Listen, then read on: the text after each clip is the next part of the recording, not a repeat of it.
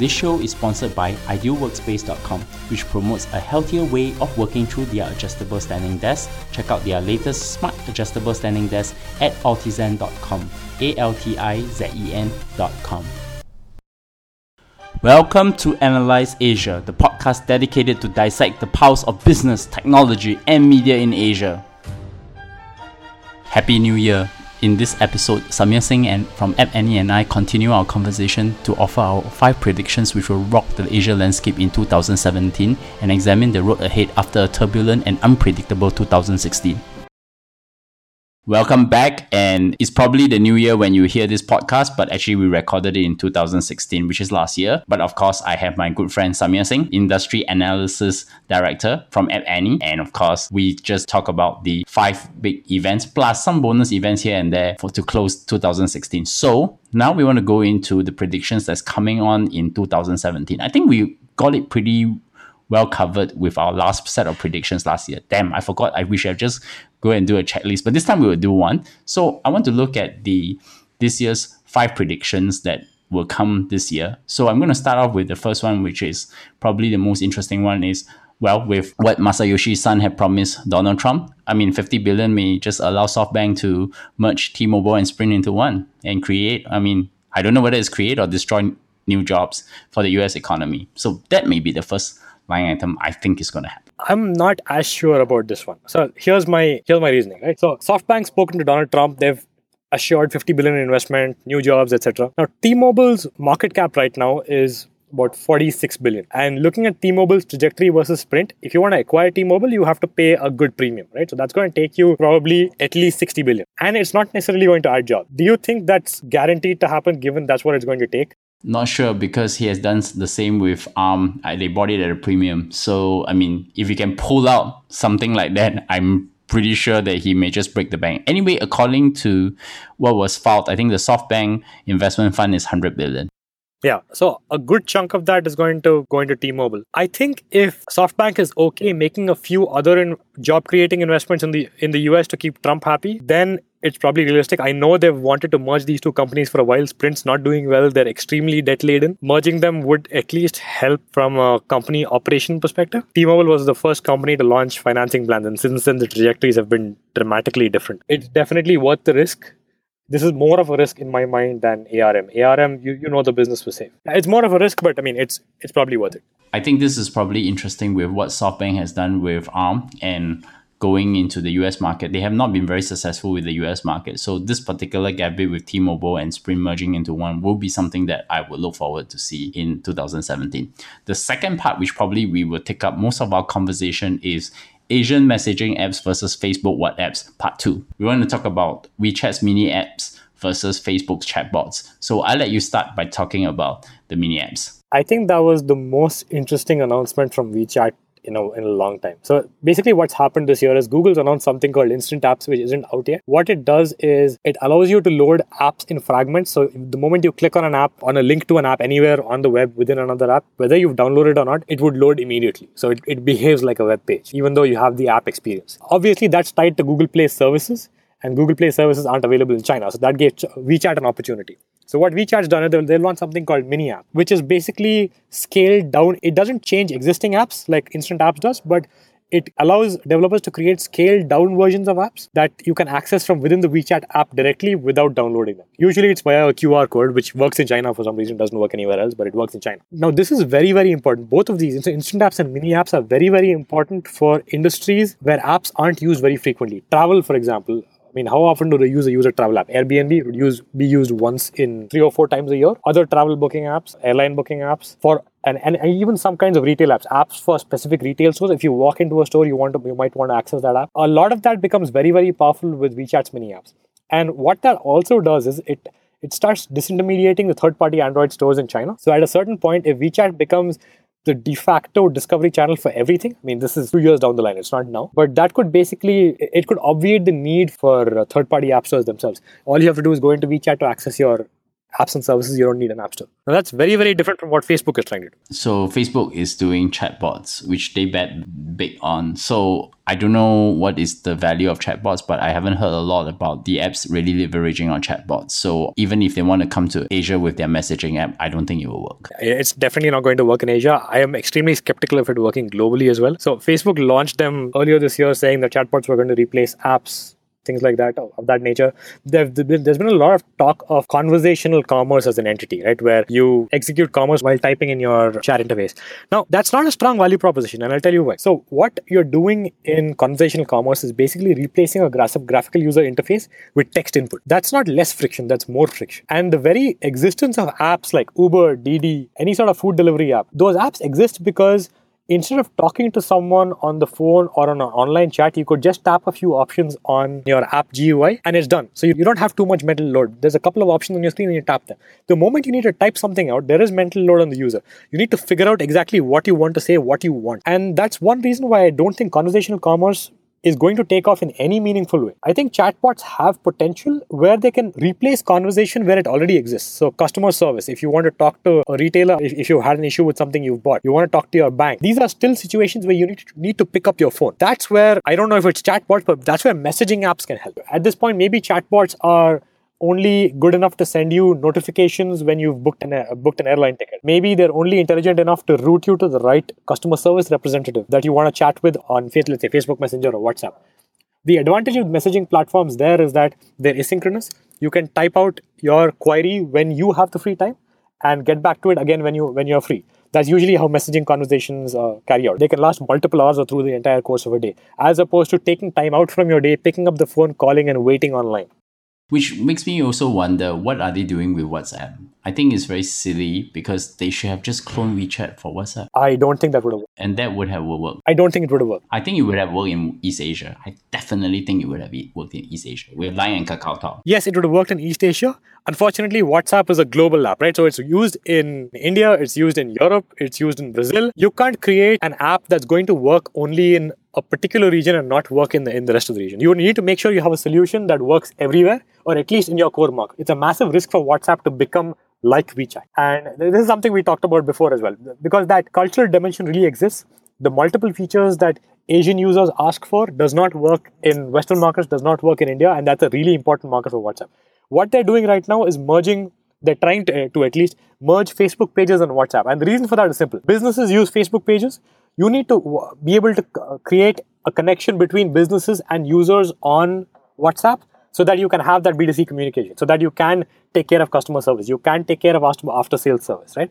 And that you can either create an entirely new business channel on WhatsApp, which means businesses need to get on board again, or you can just merge Facebook pages, which means you're ready to from the word go. But that's my point, which is basically if Facebook just put the Facebook pages like WeChat's public accounts, it's exactly the same thing. They just basically need to dumb down the Facebook pages similar to the WeChat's official accounts, and basically the deal is done. So all that's the integration they need for WhatsApp. No, I think it's a lot more than that, because what WeChat has done is they've basically pulled Facebook pages into WeChat, right? You can buy a coffee in WeChat.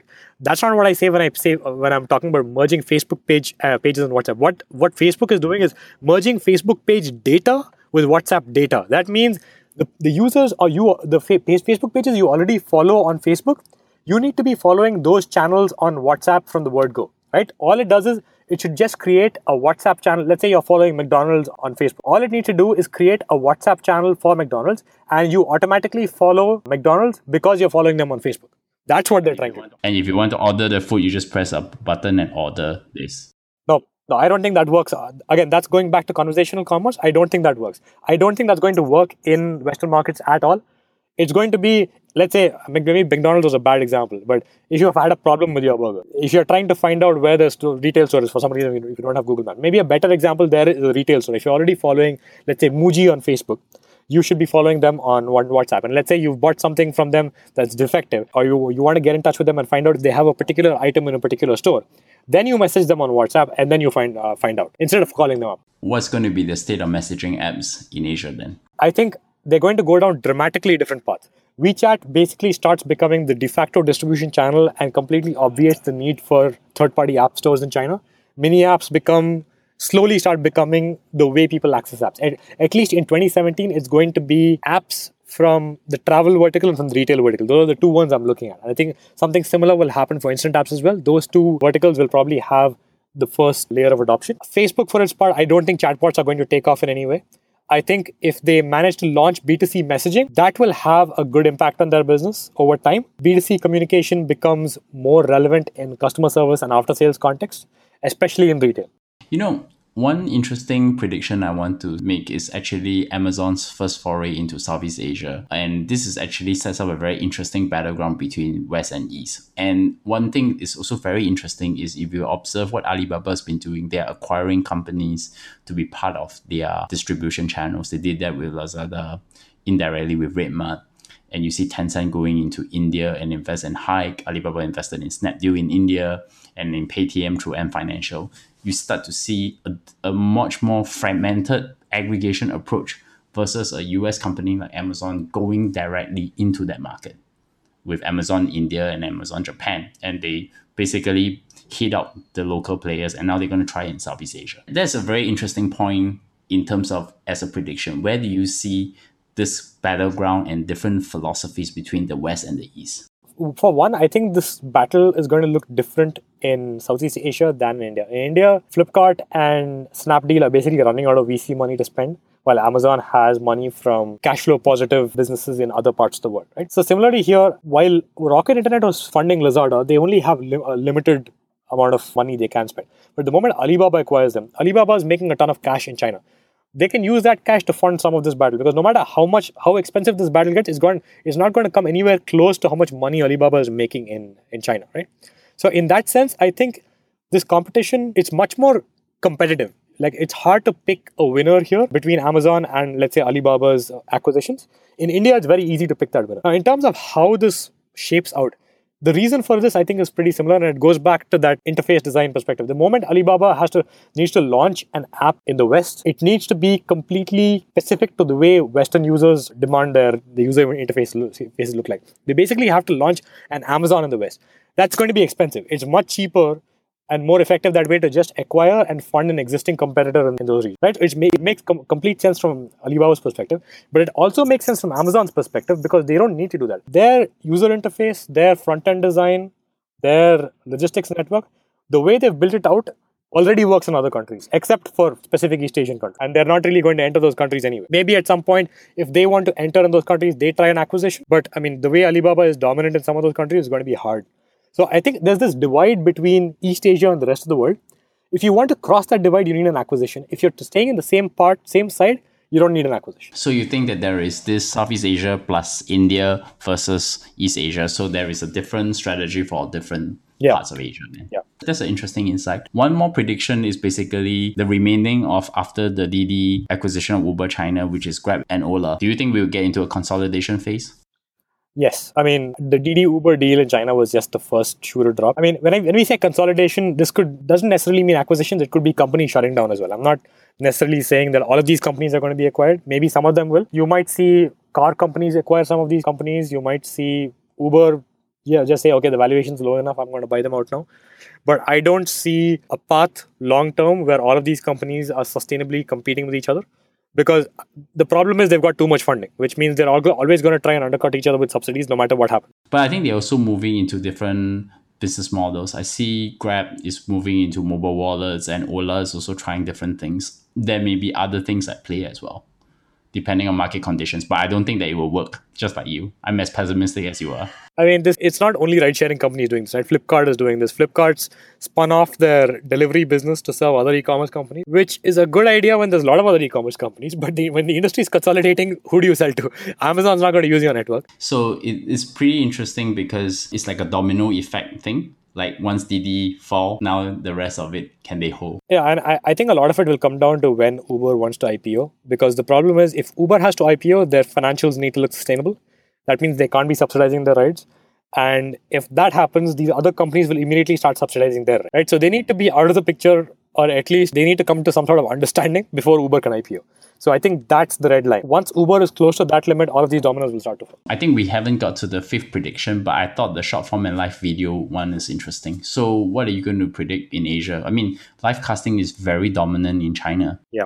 Live streaming, where is it going to go? So one thing we've seen is that short form video is picking up both in the West and the East. It's different kinds of short form video. For example, in the West, it's all YouTube. In the East, it's these specific kinds of live streaming apps where you can tip the broadcaster and things like that. The time spent in those apps is just completely exploding. App Annie had some sort of report that came out a couple of weeks ago that touched on that. We mentioned that in our predictions as well. One thing we expect is that short form and live video are going to overtake long form video because it really fits mobile and the way people consume bite-sized chunks of information on mobile. So normally, if you're watching a 30-minute TV show, if you're watching it on your commute, you might watch it from 1 minute to 10 minutes, and then when you come back to the app, you have to start it from 10. You can't start watching a different show, right? You need to finish that. You'd want to finish that episode first. Now in short form and live video, those constraints don't exist because you can jump into one video, start watching, finish watching, and leave, because that's only a couple of minutes. If it's a live video, there isn't really a specific narrative going on, so you can jump in, watch a live video, and leave at any point.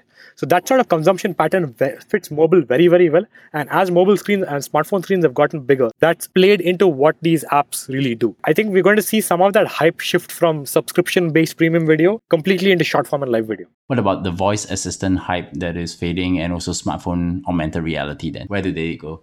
Well, voice assistants, in many ways, I see voice assistants today as I saw wearables back in 2015. In this case, there's actually a value proposition. I'll divide it into two, right? One is voice assistants in the home, which is your Amazon Alexa and your Google Home. One is voice assistants on your phone. That's Google Assistant and Siri. Now, after Google Assistant especially, there's been a whole lot of hype around the fact that voice is the way you're going to interact with your smartphone going forward. Voice is the way you interact with apps going forward. I don't see that work. And now, I do see that voice searches are going to grow as a percentage of overall searches. That's going to go up, but as a percentage of overall smartphone interaction, that's not going to go up. I mean, it's in the range of 1 to 2% right now. It's going to stay roughly within that range. And that's because a smartphone is used everywhere, right? There are not too many people that are going to be comfortable speaking to their smartphone in public. And on top of that, habits have been set. Once people start using a product in a specific way, it's very, very difficult for you to start changing that habit. And even in the PC era, we saw this, right? So the PC was the first major wave of tech that we saw. After that, it was the internet. But when the internet came on board, you interacted with the browser the same way you interacted with the PC, which was keyboard, mouse, and the graphical user interface. So the way people use their PCs didn't change. The only thing that changed is what the capabilities of the PCs were. And if you want a new wave of after mobile that's built on top of mobile, it needs to utilize the same interaction model, which is, in this case, touch and graphical user interface. Voice, again, as a percentage of searches will grow just because it makes sense in certain situations, but people are not going to move to voice en masse. And that hype is just going to fade. In-home voice agents, which is Amazon Alexa and Google Home. Again, sales are going to grow, but mass market adoption really depends on how much these devices can do. And a lot of this depends on IoT taking off as a whole, which means you should be able to control your home appliances, you should be able to control your curtains, your doors, your lights.